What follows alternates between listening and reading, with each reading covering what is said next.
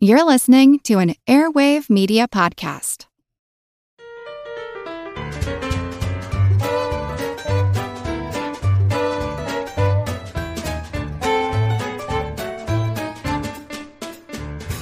Hello, jargonistic protagonists, deuterogonists, and tritagonists. Welcome to Good Job Brain, your weekly quiz show and offbeat trivia podcast.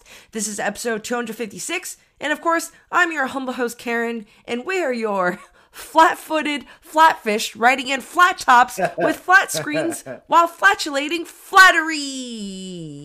I'm Colin. And I'm Chris. We got a really jam-packed show today. Lots of quizzes, lots of segments. So, without further ado, let's jump into our first general trivia segment, Pop Quiz Hotshot.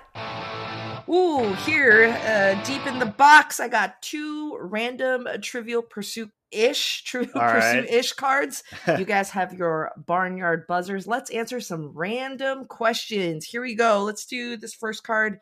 This is Trivial Pursuit. Genus for Blue Edge for peoples and places.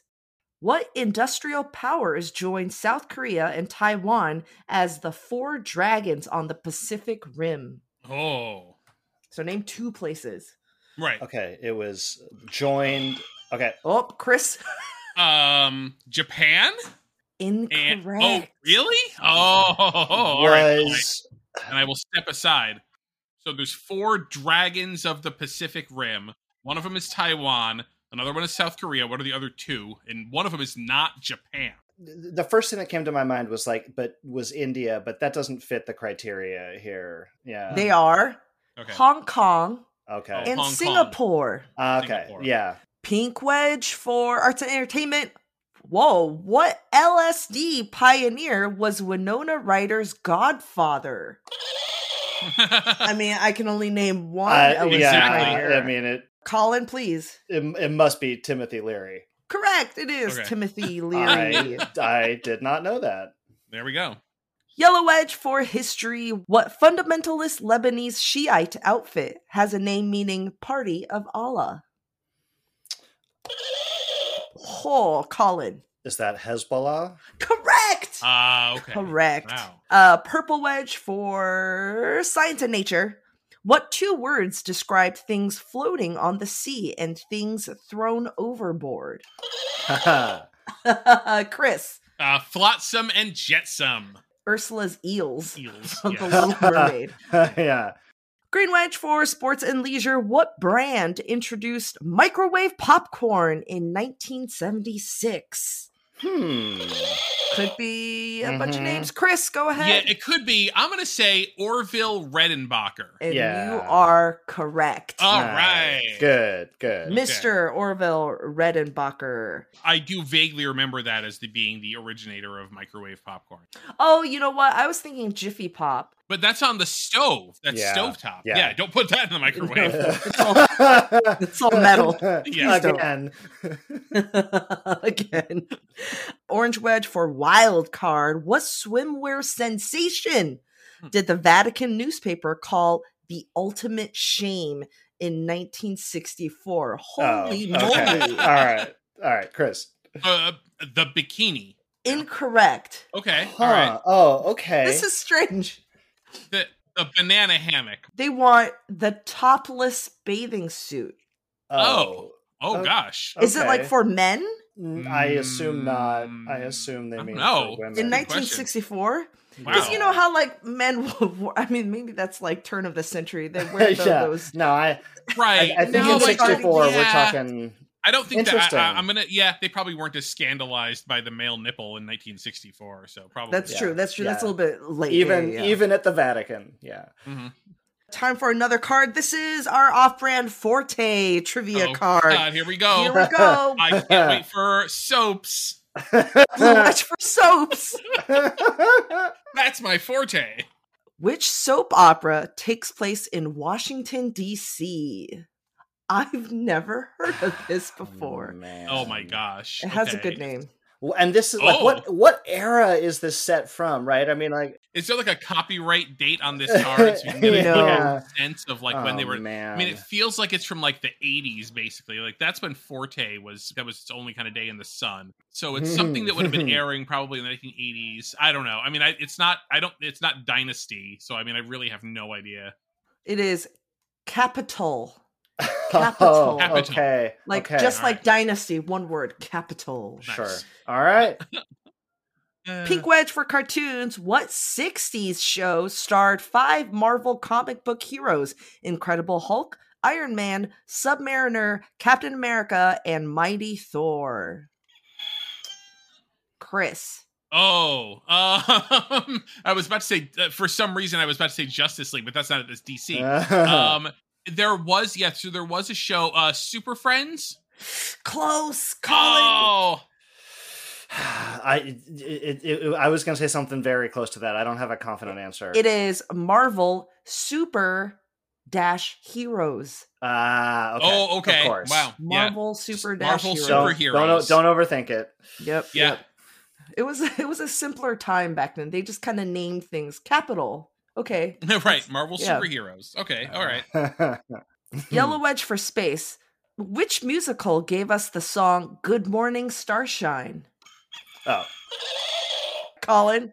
I'm pretty sure that's Hair. Hair. Brown Wedge for pears. What Hollywood star and his girlfriend were involved in the first palimony suit? Ooh. Interesting. For clarification, palimony is... Party of a non-marital relationship. Got it. Oh, okay, so palimony, alimony. But you weren't married. Got it. Right. Okay, good question. All right. Broadway star and their partner, Hollywood star Hollywood and his girlfriend star and his girlfriend were involved in the first palimony suit. I don't know any of these names, so I'm just gonna say it. Okay. All right. Okay. Lee Marvin Okay. and Michelle Triola. Okay. All right. I mean, I definitely know Lee Marvin. I don't know Michelle Triola. Wow. You know, first that was palimony suit. definitely like a phrase back in the 80s that you don't really hear about that anymore. I would Because agree now with it's that. just like child support, whether you were married or not. Alimony. That's all I ever hear. All I ever Alimony. hear with the Weird Al song. Alimony. Green Wedge for ads. What is, quote, the sensuous food? Big S, big F, big T. Okay. The sensuous food. Ready Whip. Incorrect. Oh, I see. It's like an advertising slogan. Yeah. Right, yeah. The sensuous Oh God, Colin. the cheese. This. Do you find cheese sensuous? Look, what happens in my kitchen is between me and my cheese and his industrial sized jar of nacho cheese from Costco. But the sensuous food. The sensuous food. Okay. This is probably the rise in popularity of this produce. Oh. Back Oh. then. Produce. Strawberries? Avocado. No. Avocado! Real? Ah. All right. Did we learn Good that's hint, like the Karen. name for scrotum? It's derived from the same root word for testicle. Yes. Yes. Okay. Mhm. The sensuous food. California avocado. So it's like part of the California Avocado Growers Board or whatever. Right. Their marketing campaign. All right. Last question on this card. Orange Wedge for fair play. What country withdrew from NATO in 1966? Oh. Not getting any hints, huh? Withdrew from NATO. Okay, so it. Go for it. Oh. Colin. Czechoslovakia. Incorrect. It still is a existing country. Oh, okay. Chris. All right. Cuba. France. France. France Okay. withdrew. France. Wow. Okay. Okay. All right. Good job, brains. Today's episode, Colin, you're our topic picker. It's a good one. It's a good one. I'm looking forward to this one. A lot of times, these topics are just big, grand, philosophical, metaphysical ideas and emotions or, grand human endeavors. And then other times these topics that we do are things that are adjective. And that's a really, honestly, to be very honest with you, dear listener, it's a very fruitful avenue of topic hunting. So this is one of those, I'd say it came to me in a flash, but really it came to me while looking at some food on my desk after my camping trip. We were going to talk about flat things that are flat, inspired by the word flat, however you choose to go with that direction. Looking for some flat stuff, baby.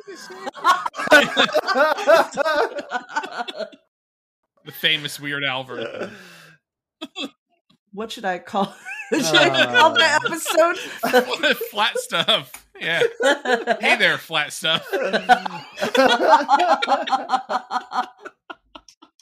Or go into Flatland. How about or nothing, no time flat or something like that. Yeah, we're going flat out or going flat out. So this week we're going flat out.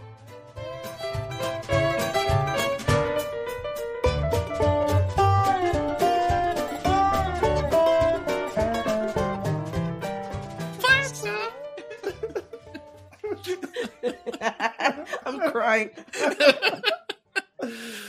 All right. Gotta have some flat tonight.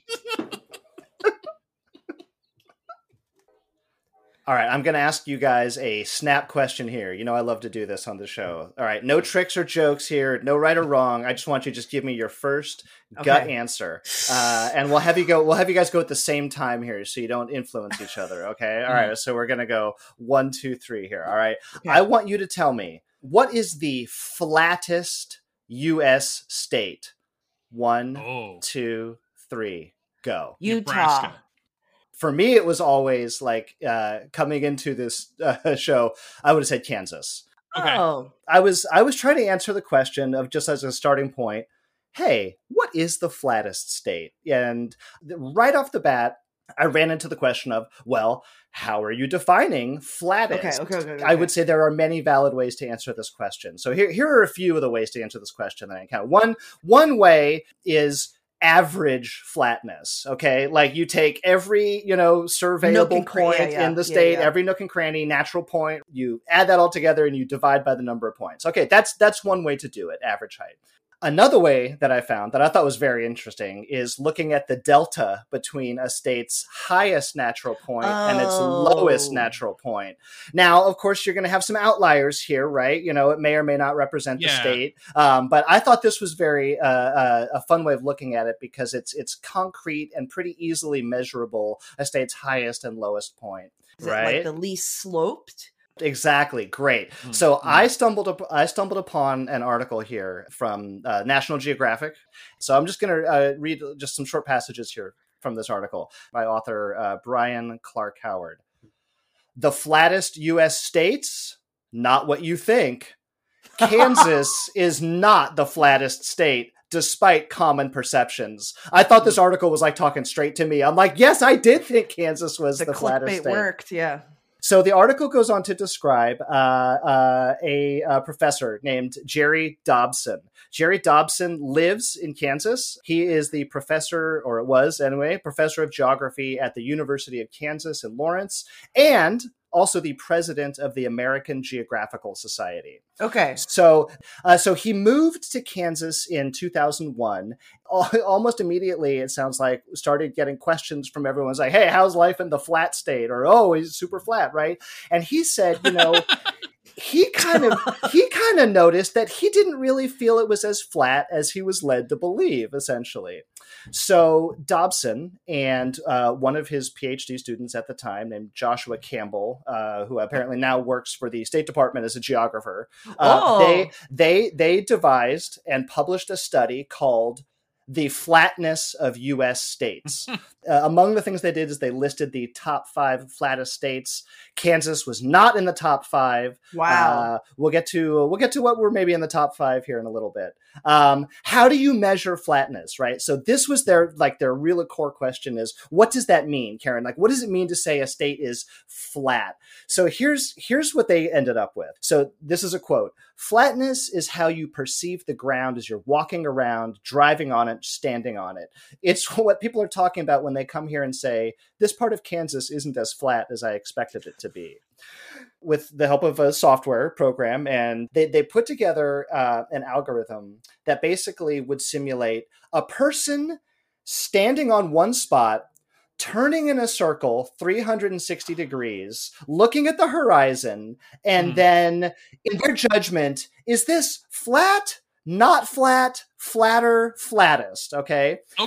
So it's essentially like a vibes-based scientific study. Well like converting vibes into data. Yeah, okay. I'm perfectly put. Because ultimately, that's what matters, right? It's like, how flat does it feel to you? Like, how flat do you perceive it to be? That's right. Because doing just, average flatness doesn't really answer the question. So they took this program, this algorithm, and they basically simulated the experience of standing in a spot, turning around and saying, how flat is this, over every spot for the contiguous 48 states. They ruled out Alaska and Hawaii right off the bat because they knew that neither one of Alaska or Hawaii is, in fact, very flat at all, and not in the running. Apparently, it had to run for 6 days to process all this data.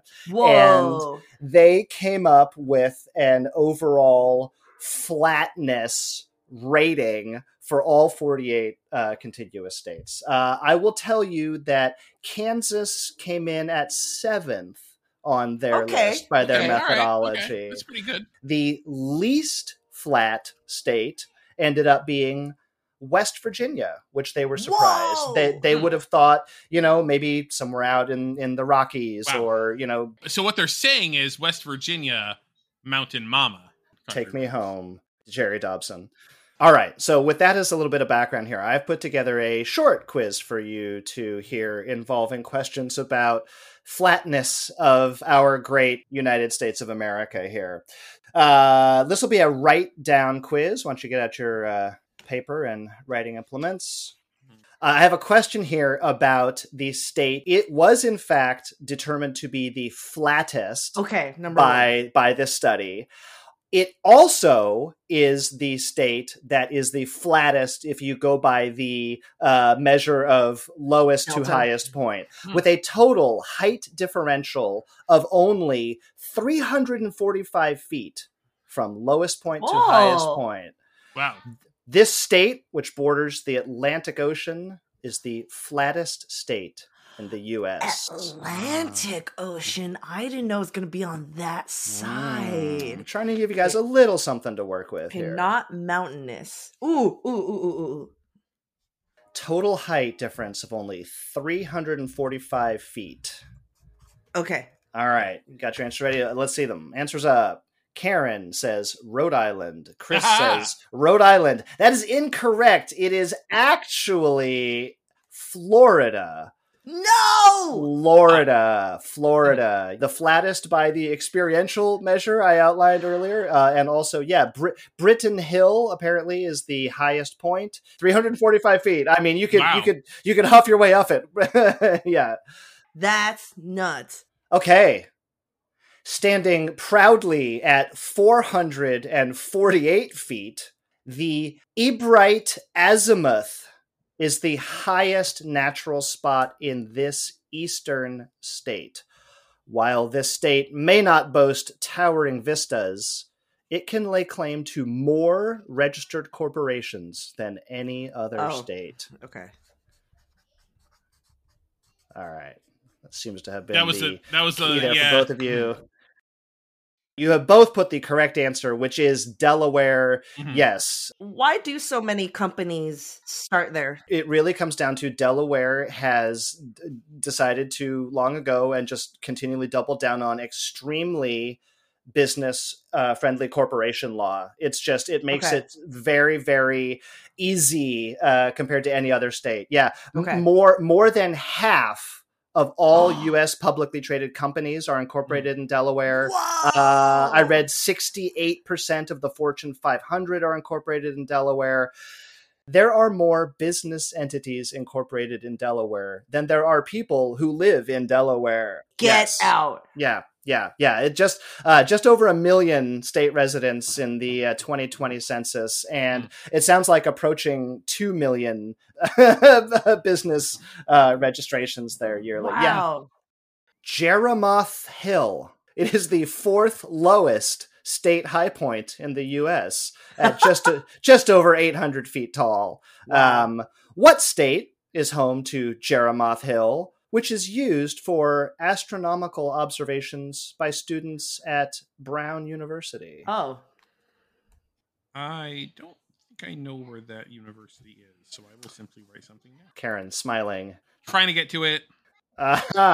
Karen has either written down or simply picked back up her post-it that says Rhode Island, which is the correct answer. Yes, Brown University in Rhode Island. Jeremoth Hill. Apparently, if you can head out there and do some night sky observations there. All right. What state has the highest, lowest elevation? All right. In other words, if you consider a state's got a floor and a ceiling, what state has the highest floor?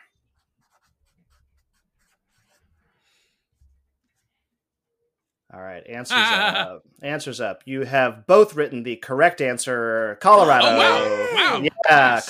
Colorado's lowest point is just over 3,300 feet, which is higher than like a third of all the states total. Yeah, the Mile High State. Yeah, it's up there. It's up there. All right, last question. 2 possible points here. There are 2 states in the U.S. where the lowest elevation is negative. In other words, it is below sea level. Yeah. For 1 point each, what are the 2 states where the natural point of lowest elevation is below sea level? This is knowable. I know one. I'll even give some extra style points if you can tell me what those specific points are. So we'll see what we got here. No, I cannot. No, but all right. I refuse. 2 states. Write down 2 states. Okay. All right. Answers up. Chris has written Louisiana and Florida. Karen has written Louisiana and Utah. You both get 1 point. Louisiana is indeed one of those states where, in fact, it is in the great city of New Orleans. I've read it's either 7 feet or 8 feet below sea level. So somewhere right around there. A person. An NBA player. Yes, a very, very tall person below sea level. The other state where the lowest natural point is below sea level is our own great state of California. Oh, wow. In Death Valley. Specifically, in Badwater Basin in Death Valley is about 280 feet below sea level. Yeah. That's a lot.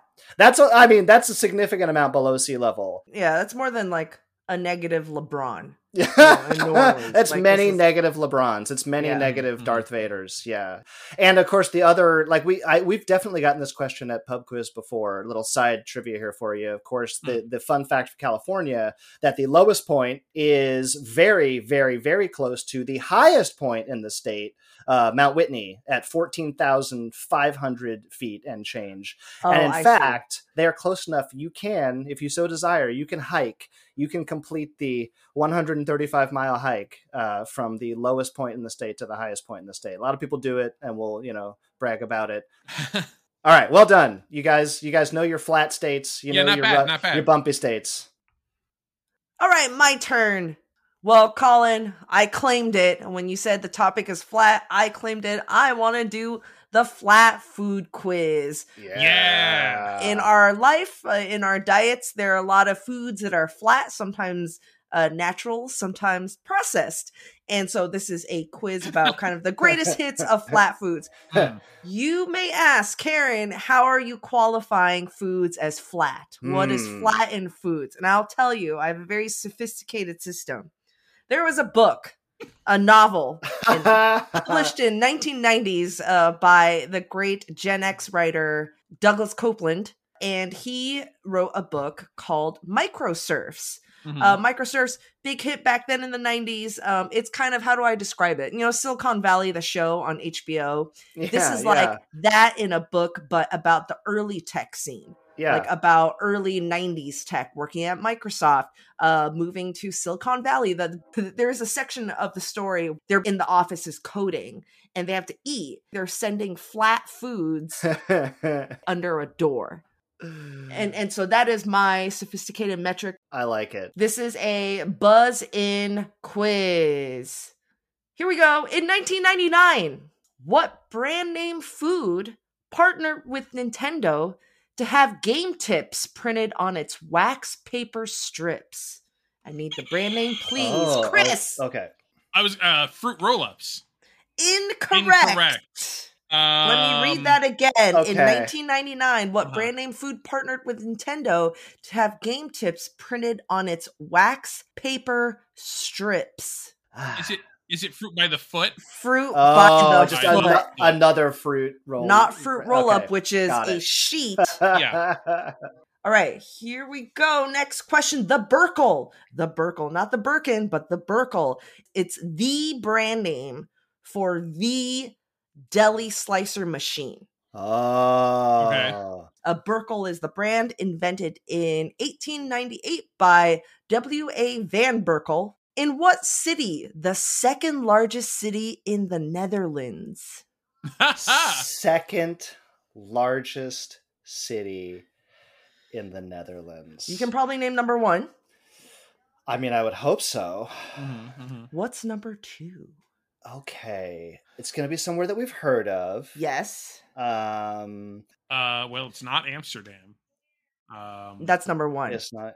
That's number one. That's number one. Oh, Colin. Oh, Is it Rotterdam? It is Rotterdam. Oh, nice. Rotterdam. Good Well one. done. Good recall. Deli Slicer was not well received when it first was unveiled Really? and presented. Yeah, because the butchers are kind of like, what, you're trying to replace me with a machine? You know, Right, and right. they're kind of hesitant. And W.A. Van Burgle's like, no. This will make it easier. Can you imagine slicing meat without an automated machine? Oh my Like they were gosh. doing it with like Yeah. a knife. Yeah. And your slices aren't consistent. You just have to frame it as, look at how much more meat you can move per hour here. Exactly. Right, That's exactly. yeah. They're like, you can make so much more money Mhm. with Mhm. this.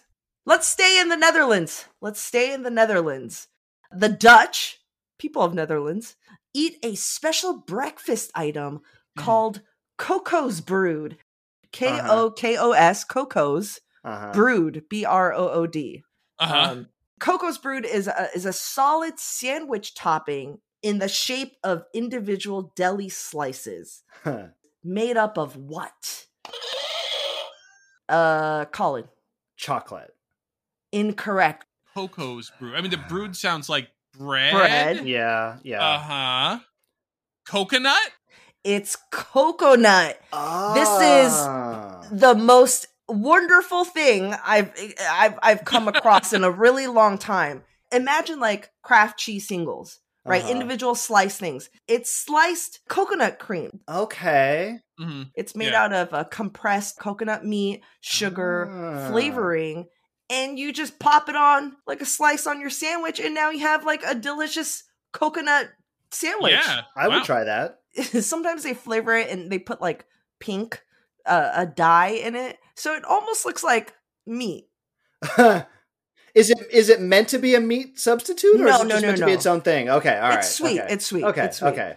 Yeah, Coco's Brood. I think it's absolutely wonderful. Speaking of Kraft singles, did you know in May 2023, Kraft Singles, the sliced American cheese product, Yes. got a major redesign. Huh? They reconfigured the individual wrappers of the cheese slices, but they also have new packaging on the front.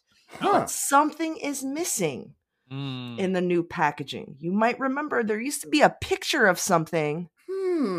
Okay. But what long time imagery did Kraft remove in its new packaging? I am not ashamed to admit we buy and use Kraft singles at our house. Nothing melts like that on a cheeseburger. But oh yeah. I'm Or a gonna, grilled cheese sandwich. I'm gonna, yeah, of course. I haven't noticed. Is it the pitcher of milk? It is. That's what I was gonna say. Is there's like Yeah. a glass of milk or something like that, right? Yeah, they. Throughout the years, we have seen a glass of milk or like a pitcher pouring milk. That milk is gone. Oh, no way. Is there a scandal? It depends on who you talk to. They're spinning it different ways. It's replaced now with text that says "made with real dairy." It was misleading people, being like, "Oh, one slice of Kraft singles has 5 ounces of milk," or like, Right, yeah. I swear that I remember they used to even run a commercial for Kraft singles, and it was like they would start pouring a pitcher of milk, and then the milk would take the shape of a slice of cheese. It's like, it could not have been more over what they were trying to establish. Yeah. Like, we swear to God, this is actually made with milk. There is some non-zero amount of dairy in this. Yeah. Right. I'm going to look in my refrigerator as soon as we're done recording here. Yeah. Oh, yeah. If you have one of the old ones, put it in the freezer, keep it for 20 years. Put it on eBay. Yeah. Eat one slice of it every year, like an anniversary cake. We come across this in trivia, classic trivia fact. Japanese food, sashimi, mostly sliced raw fish, can be sliced other things, but most of the time raw fish. Sashimi literally translates to pierced body. Body. Love sashimi. Tell me, what is the Japanese name of the pickled ginger side dish usually served with sashimi? Sometimes it's pink.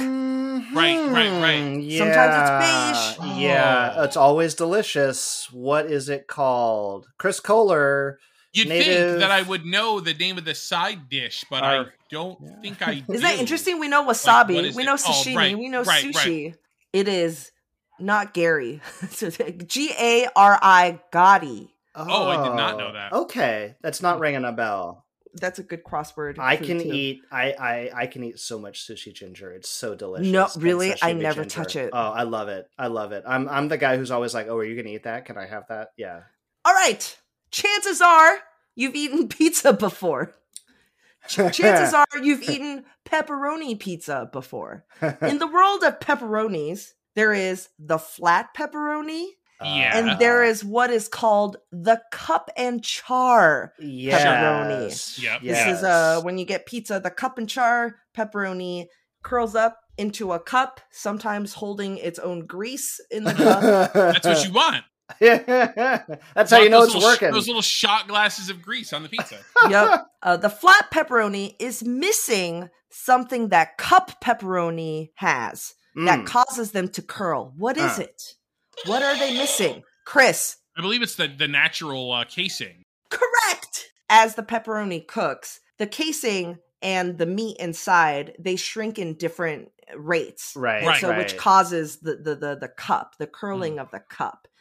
Flat pepperoni has no casing. And so they would form the pepperoni, and then it's made out of a special casing when they extrude it out, and they just take it off. You said cup and char. What does the char mean? What does the char, it's because the edges of the pepperoni sort of raise up, and so you'll get the char along the edges of the pepperoni. Gotcha. It's real industry speak, Colin. Yeah.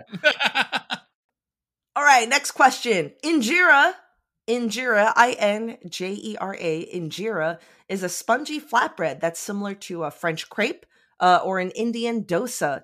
Injera is a big part of which nation's cuisine located in the Horn of Africa? That was Colin. I think that's Ethiopia, yeah? Correct. I would accept Eritrea as well in that region. Last question. People were completely shocked and mildly disgusted when it was revealed that the limited edition Mr. E flavor, it's mystery, but it's a person named Mr. letter E, Mr. E. People were completely shocked and mildly disgusted when it was revealed that the limited edition Mr. E flavor of what Kellogg breakfast flat food was not only savory, but it was everything bagel flavored. Colin. Is it Pop-Tarts? It is Pop-Tarts. No! And everything bagel pop with like cream cheese and stuff in there? Do you bite into it and like poppy seeds and onion bits Garlic and pouring out? Like, what would that even be? That's disgusting. This is a marketing campaign, right? Like a mystery man called Mr. E. But when I say man, he's really like a Pop-Tart in glasses and a mustache. an anthropomorphized Pop-Tart. He sneaked into the lab or the factory and replaced the Pop-Tarts with his favorite flavor. And you don't know what flavor it is. You just got to buy the box and try it. Oh, so you don't even know? Like you open You don't it, know. Ah! Until So basically, you're like, biting you it. take it out and you cook it, and then oh no, okay, I mean go on, but like oh no, this is no. There's nothing that tells you what it could be until Right. you heat it up and you bite it or open it. And inside is a creamy, cream cheesy kind of filling that has everything bagel flavoring in. There's no bits. There's no like poppy seed and bits. That's It's like worse. it's so bad because like to Yeah. expect sweetness and to get everything bagel flavor, it would be disgusting. It's toasty. Like, do you guys smell onion? I'm just Right. waiting for my yeah. Right? Yeah. Oh no. I'd be like, Right. you got me, Kellogg's. You got me. Fake shelf-stable cream cheese flavored gel with onions and garlic and That's what the E stands for. Everything. Mr. Everything. Mr. Everything Bagel. I just got Gosh. that. I just got that. I mean, I guess it could be Yeah. worse. Could have been like Mr. Yeah. Eggplant. Right. you know. Right. Yep. Mm-hmm. Well, that's my Woo. 5-food quiz. Thank you, everybody. All right, let's take a quick break and we'll be right back. Mom deserves the best, and there's no better place to shop for Mother's Day than Whole Foods Market. They're your destination for unbeatable savings, from premium gifts to show-stopping flowers and irresistible desserts. Start by saving 33% with Prime on all body care and candles. Then get a 15-stem bunch of tulips for just $9.99 each with Prime. Round out Mom's menu with festive rosé, irresistible berry chantilly cake, and more special treats. Come celebrate Mother's Day at Whole Foods Market. This episode is brought to you by Reese's Peanut Butter Cups. In breaking news, leading scientists worldwide are conducting experiments to determine if Reese's Peanut Butter Cups are the perfect combination of peanut butter and chocolate. However, it appears the study was inconclusive, as the scientists couldn't help but eat all the Reese's. Because when you want something sweet, you can't do better than Reese's. Find Reese's now at a store near you.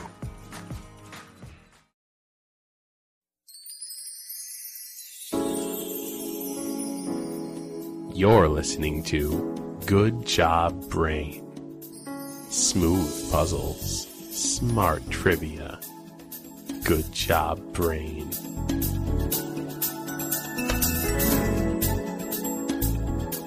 As soon as we decided on like the topic for this episode, I had just watched a YouTube video of this YouTube channel that I've been following that I don't know if I've mentioned before, but it was a pandemic breakout YouTube hit that is still going on, and I'm still watching it. It's called Rate My Takeaway. It is a British guy, average guy, who goes around to like takeout places in the UK, and he orders food, and then he sets up a table and a chair right outdoors outside the restaurant, like on the street, and then he has them just bring the takeaway food like to his table right outside. Very unassuming. It's just the guy, he's not a professional, food guy in any way, shape, or form. It's all extremely positive. It's very funny. Oh. And the thing for me is that since it's in Britain, everything is just slightly different than American food. There's so many things there. The Munch Box, which is like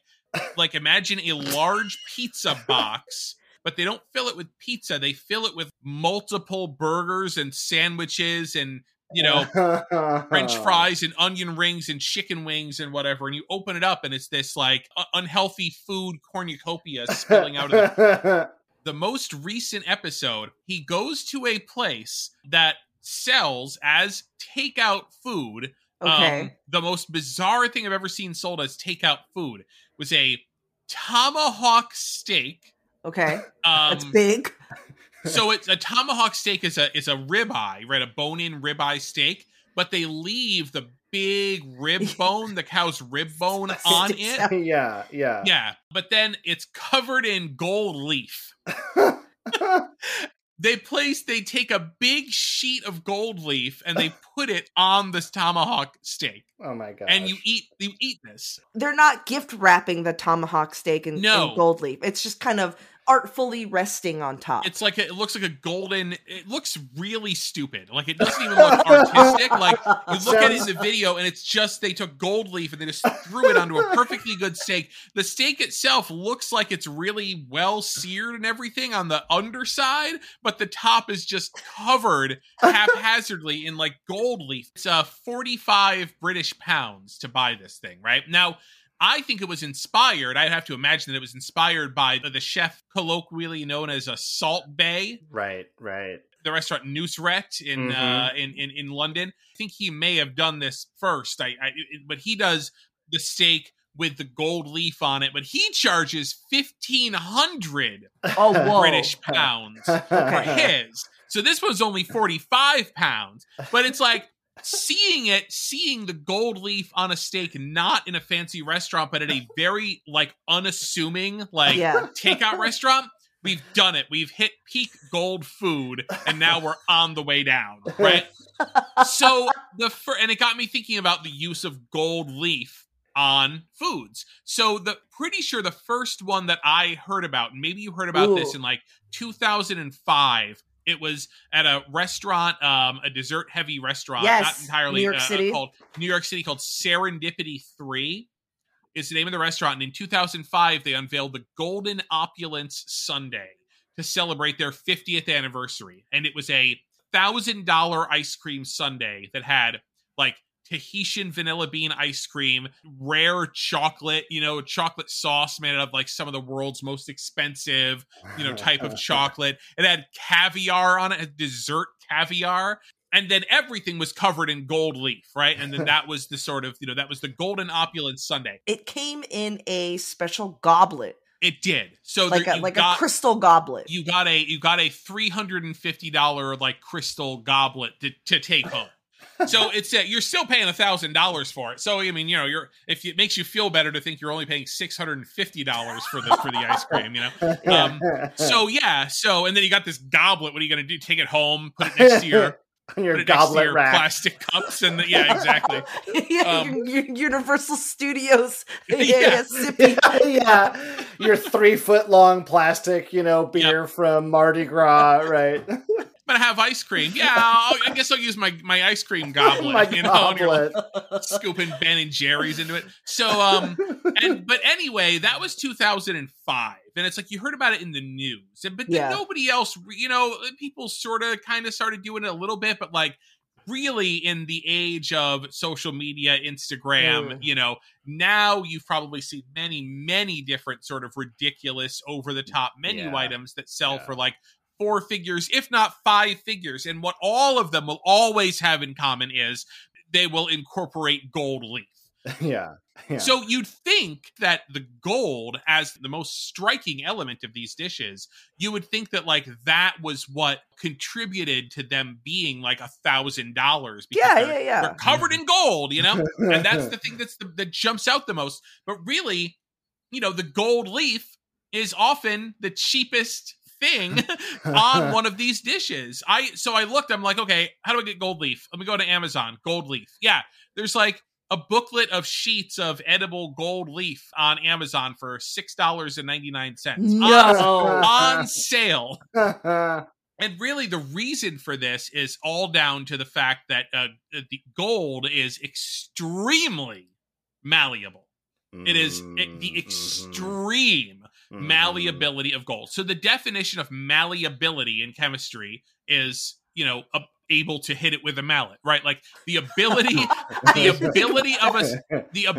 of a substance to deform when subject to compressive stress. So like when you whap something with compressive, when you compress it down, Right. the malleability is the ability of that substance to deform but not crack. So a metal, for example, that is not very malleable is titanium.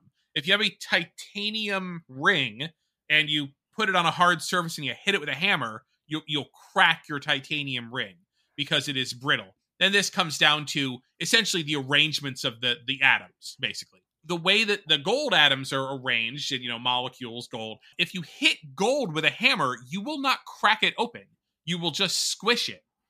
And of all the metals, gold is absolutely Squishiest. most malleable. It's the squishiest metal. That's why we can have gold leaf, because you can take 1 gram of gold, which is the weight of a paper clip. So 1 paper clip's worth of gold. Okay. Very, very little amount of gold.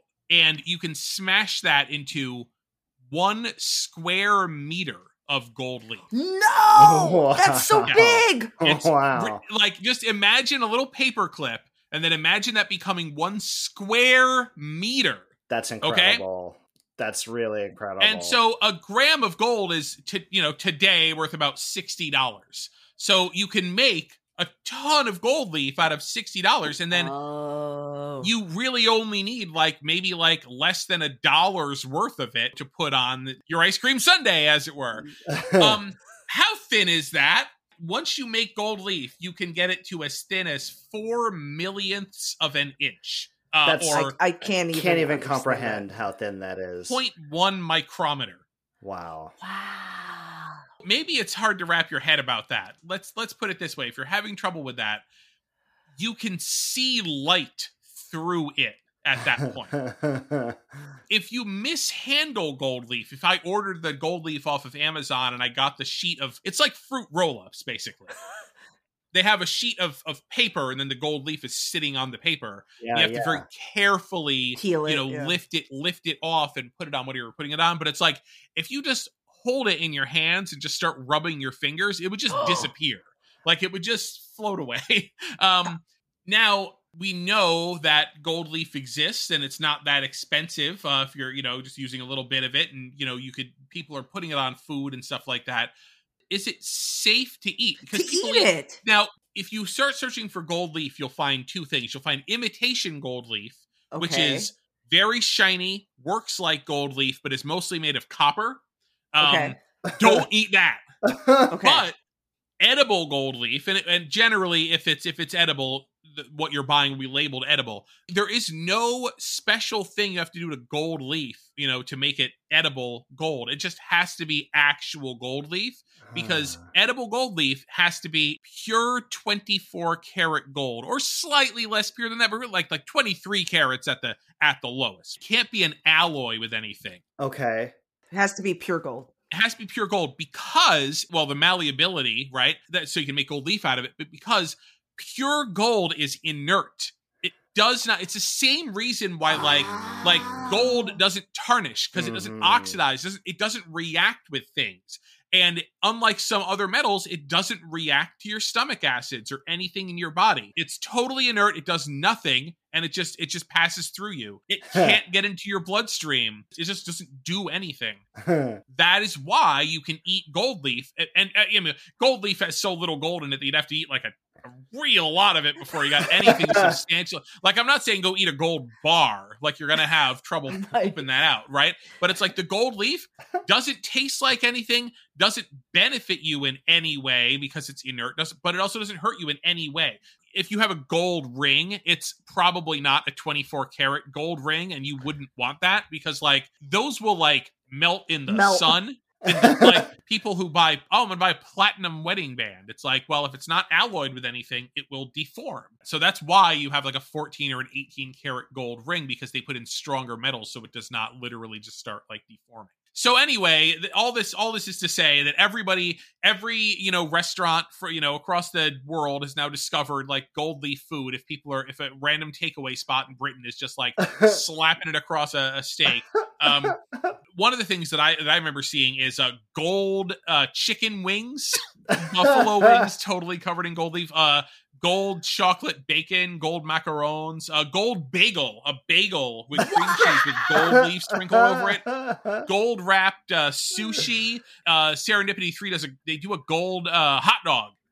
The Hote dog, H-A-U-T-E, dog. my Hote gosh. dog Oh with my gold. goodness. And so here's the thing. So the dumb thing about this, and it's so dumb, is that as we now know, the gold that's in there is barely worth anything. You don't have to spend anything to get it. So if you're buying one of these $1,000 gold hamburgers, whatever, it's one of two situations. Either one, you're paying for the other ingredients because a lot of these use A5 Wagyu, white truffles, caviar, take home the crystal goblet, or stuff like that. Either you're paying for that, or, as I suspect is in the case of Salt Bay's 1,500-pound, ribeye, you're just getting taken for a ride. Like, you're paying for Salt Bay. You're paying for Salt Bay. You're paying for Salt Bay, but you can go to the restaurant and get a ribeye without the gold leaf over it. But yeah. So, I mean, go spend that money on A5 Wagyu that's not covered in gold. So I feel like we'll start seeing fewer and fewer of this as the years go on, because it's now kind of like we've kind of hit this ridiculous point. But yeah, gold leaf, you can eat it. It's fine. And you just poop it out? Yeah, poop's not going to be gold. It's so negligible. There's barely anything there. It's so little gold. And there's so much poop. Tiniest bit of gold into a thin sheet of gold. I'm not proud of the amount of Goldschlager that I may have drunk at one point at a college party. But that was the appeal of, just to an impressionable... It has real gold in it. Yeah, it's got good. It's floating right in there. The tiny little flakes of gold. How classy is that? And then later in the evening, I'm puking gold. I mean, it's, yeah. Yeah. I'm so classy. Yeah. All right. Flat. Let's take a detour. But we're already on the subject of pooping gold. Let's take a detour, a back road, if you will. When thinking about flat, my first instinct is, flatulence. No. Flatulence is the more medical and proper term for farting, for farts. The scientific study of this area of farting is called flatology. Flatology. Farts are funny because it has a funny sound. Every child can tell you that they are funny. And of course, throughout centuries, we as humans have developed a lot of colorful sayings and phrases and expressions describing farts. Here I have a quiz called Fart or Sports.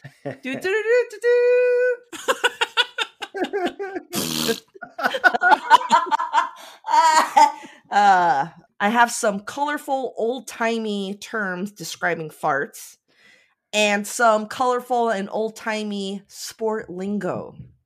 You have to tell me, is a phrase I'm going to give you describing farts or describing something in sports? All right. And then we'll go through and share some of the origins of these sayings. So a big warning and disclaimer, nothing in this quiz is overly gross or explicit. These are classic sayings. They're documented somehow.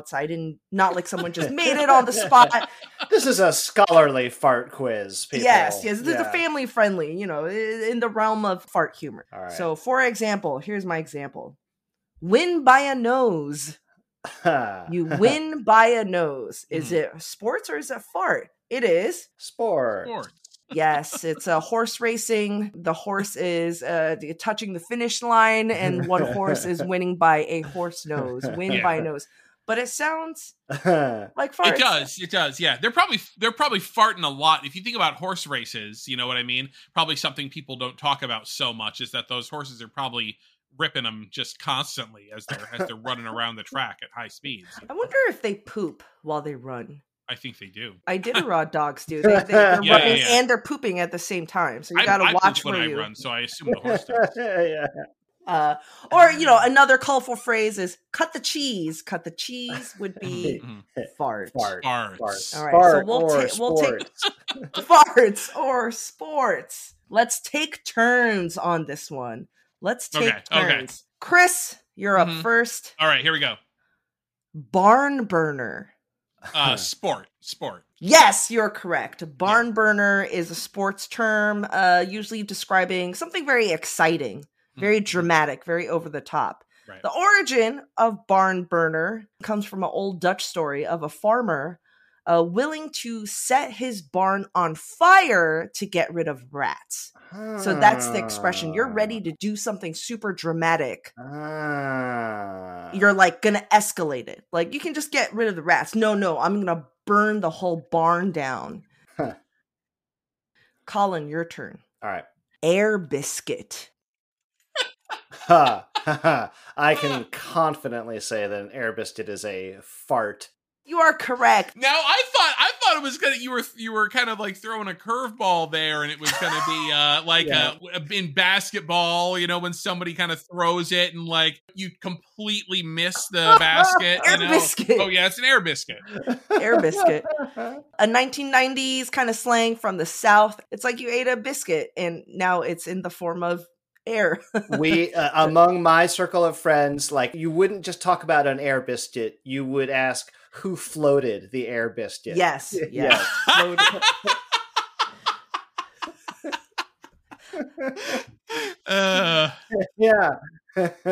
So beautiful.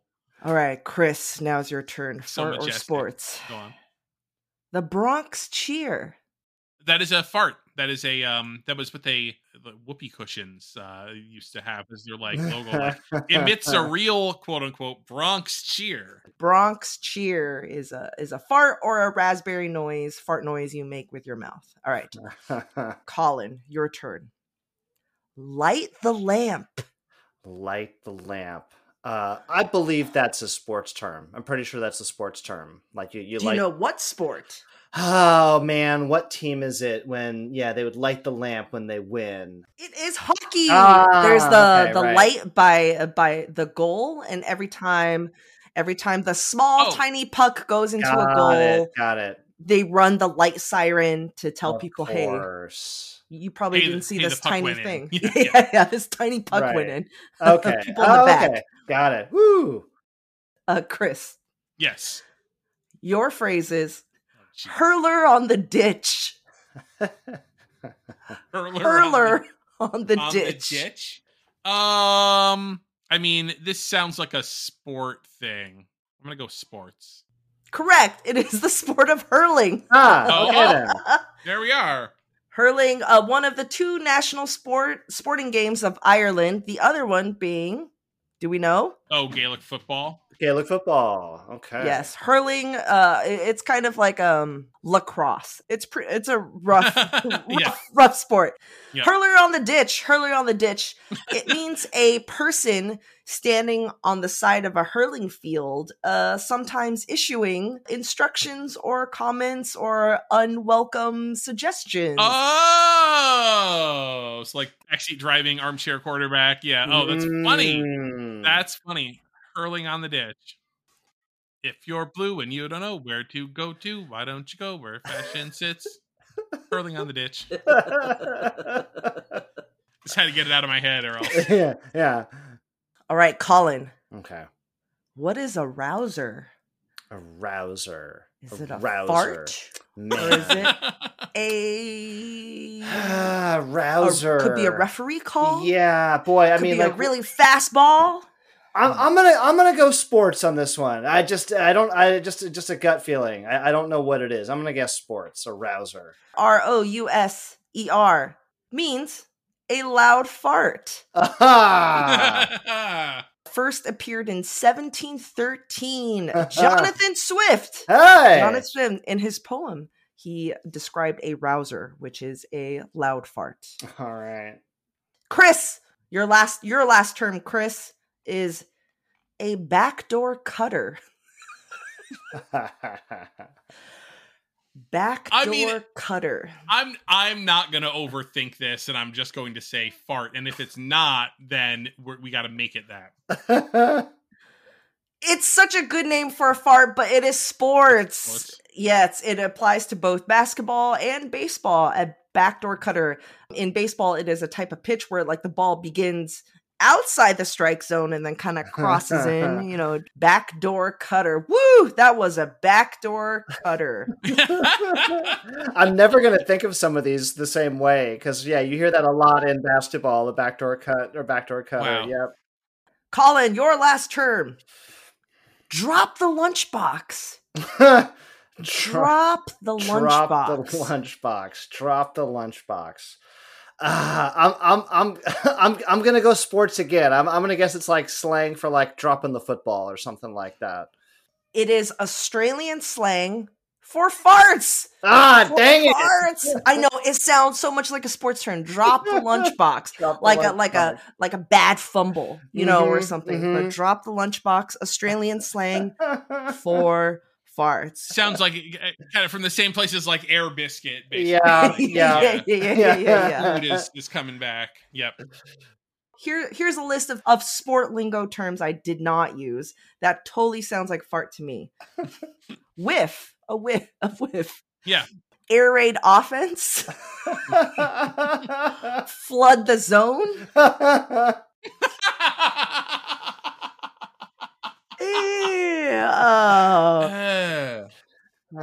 gosh.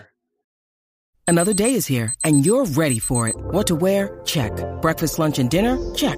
Planning for what's next and how to save for it? That's where Bank of America can help. For your financial to-dos, Bank of America has experts ready to help get you closer to your goals. Get started at one of our local financial centers or 24/7 in our mobile banking app. Find a location near you at bankofamerica.com/talktous. What would you like the power to do? Mobile banking requires downloading the app and is only available for select devices. Message and data rates may apply. Bank of America NA, member FDIC. All right, we have one last segment. Colin. Yeah, I got just a little short something to share with you all here. You're gonna float us an Air Biscuit? I'm going to flood the zone. As you guys know, I was in Utah recently camping. It wouldn't be a post-summer break Good Job Brain show if I didn't manage to find a way to sneak that in somehow. While we were on this trip, my camping partner and I, we were doing a lot of Jeep trails, really rocky, really bumpy, up and down. It was a lot of fun. Maybe ironically, on the lowest rated, ostensibly the easiest trail out of all the trails we rode on that entire week that we were in Utah, we got a flat tire. I'm not going to say it was like panic inducing, but it was definitely like, oh man, what are we going to do? Because we were out, you know, on a 4x4 trail out, not far from Moab. We weren't far from civilization. We were never worried at any point, but it was the middle of a 95-degree day. And oh my God. What do you do? The short story is you stop and you change the tire in the middle of a trail and you just do the best you can. I mean, luckily for us, we were on a relatively flat portion of the 4x4 trail. It would have really, really sucked if we had been on an uphill or a downhill of a steep angle. We were in the Jeep. We were riding along and my friend Justin was driving. We hear a little beep and he says, "Hey, Jeep says our tire's low pressure." And we're both kind of like, huh. I'm like, hey, yeah, okay, all right, well, let's just keep going. Keep an eye on that. Keep an eye on that for sure. Because that would be a real pain if we had to stop and change a tire, wouldn't it? Ha, ha, ha. So we go about 10 minutes later. It's beeping again. He's like, hey. Uh-oh. And it gives us a little number, you know. It's tells us what the 3 regular tires were, somewhere, you know, around maybe 30 PSI. And it was telling us that this problematic tire was dropping below 20 and getting increasingly lower. So we pulled the Jeep over, parked the Jeep so we could change the tire out of the sun, put the new one on, started driving again. And as we were driving, you know, it was safe enough to kind of say, how does it know that the tire was losing pressure? How does it know that the Jeep could tell us on the dashboard, hey, this tire is losing pressure? And in fact, it was. So I'm going to turn that question over to you guys. How does the car know when a tire is losing pressure? And I will tell you that if you have bought a new car in the US anytime after 2008, your car has a low tire pressure monitoring system. Okay. But so is there like a gyroscopy type thing that's saying like how flat is the car? And if the car starts to tilt towards one end like this, it's like, I like it. Okay. The only reason it will be lowering down is if the tire is losing air pressure and the tire is flattening out subtly. So it's a Wii remote, basically.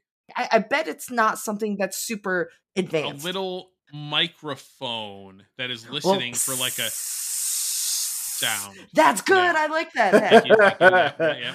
There are basically, broadly speaking, two ways that your car can tell if you've got a low pressure tire. There's the direct method. All right. Now, this method of direct monitoring, you will generally find on higher end luxury brands. Okay. It does, in fact, directly measure the pressure of the tire inside each tire. Okay. And a common way that this works is incorporated into the little valve where you put in is a little pressure sensor and a little radio transmitter, and it directly responds. Yes, this is why you tend to see this on the more expensive, higher end brands. Sends a little radio signal to the car's CPU. Again, virtually every car these days has a computer on board, at least one, and it tells the car, hey, tell the driver that this tire is exactly this much low. It's exactly 4 PSI low. Yeah. There's a little battery, basically, that has to power each little radio transmitter, and, when the battery dies, it's not easy to replace the whole assembly. Yeah. Then there is indirect method, which is the most common way of monitoring tire pressure. And this, to me, is kind of the cooler way. Among the ways of doing this are using kind of existing data sensors in the car to deduce the tire's pressure. And most of these methods revolve around the idea, the principle that a tire that is underinflated will have a slightly smaller radius. Yeah. And therefore, it will make more turns per second at a given speed. So that is one way. So cars that might already have systems like anti-lock braking or stability control, skid control, those kind of things, which already are set up to monitor, rotations on a given tire, they can sort of use that information to say, like, oh, wait, you're driving straight, but this tire is making more rotations. Turns. Yeah. Now, what's important to note here is that in this kind of system, it does not actually know what the pressure is on your tires. So if you've got this kind of system, I have it in my car. If you ever have like a significant change, you've got to go in and tell the car, okay, I'm reset now. I'm back at normal. And then it just monitors them relative to one another. This is why you have to manually reset it, because it's not smart enough to know. It's also why, and we discovered this when we put on the brand new, or the spare tire anyway, we had to drive for about 15 minutes or so before it had enough data that it could say like, oh, okay, yep, this tire's good again. We just kind of had to trust that we put the new tire on and it would still tell us it was low for, a good number of miles. So it all worked out. All right. Why did I say 2008? Why was I so sure that if you bought a car after 2008 that you would have what is called a tire pressure monitoring system? That is because 2008 was the year that the Transportation Recall Enhancement, Accountability, and Documentation Act, also known as the TREAD Act. Oh, the TREAD Act. Went into full force. Yes, the TREAD Act. Congress. They work so hard. They love those. They work backward, right? All right. Okay, we got to call this thing the TREAD Act. What is that going to stand for, right? So the TREAD Act was signed into law by President Bill Clinton in the year 2000.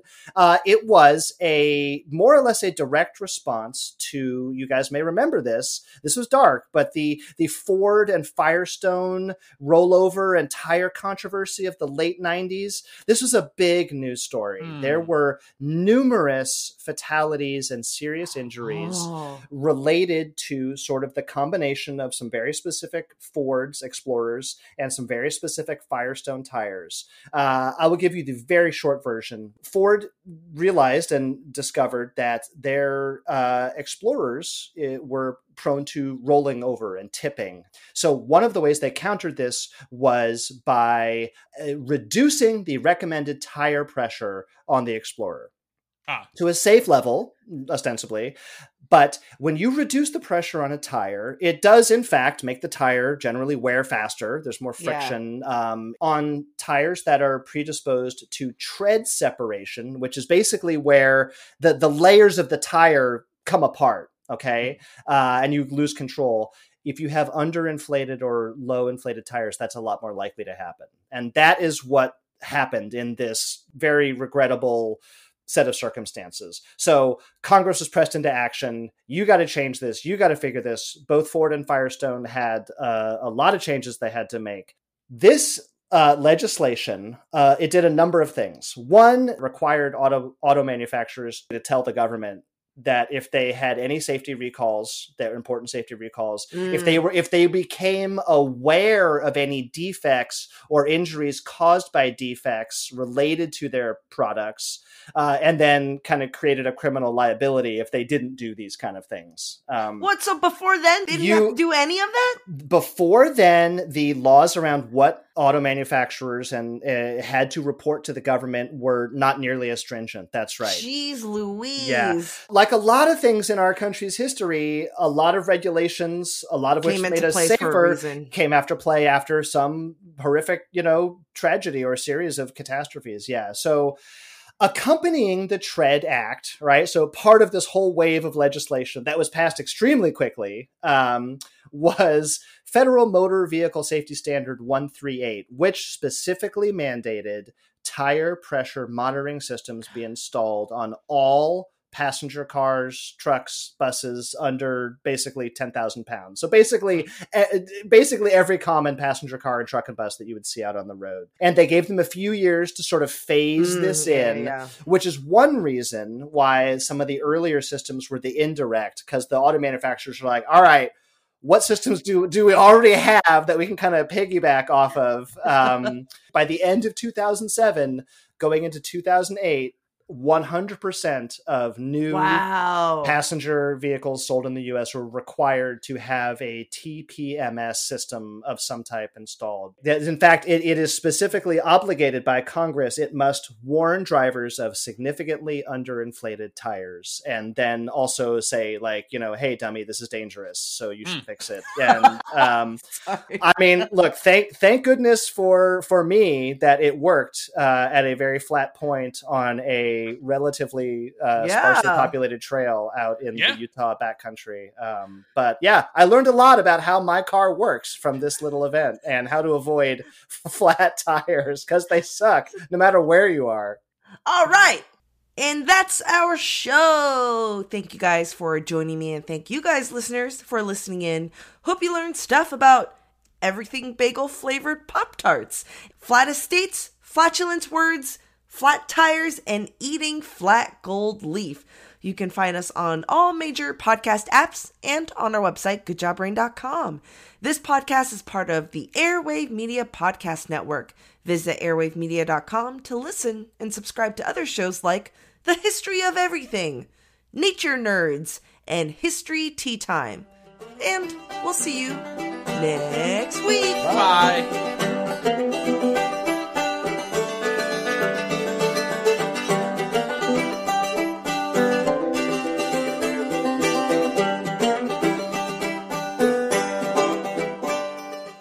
Calling all trivia nerds, Brittany here, and I host the Family Road Trip Trivia Podcast with my best friend Meredith. Is your next car ride looking like a snooze fest? We've got the cure. 3 rounds of awesome trivia every week. Harry Potter, Disney, science, sports, you name it. No more silent car troubles. The Family Road Trip Trivia Podcast. Connect, laugh, and learn with your kids, big and small. New episodes every week wherever you get your podcasts. Search for the Family Road Trip Trivia Podcast.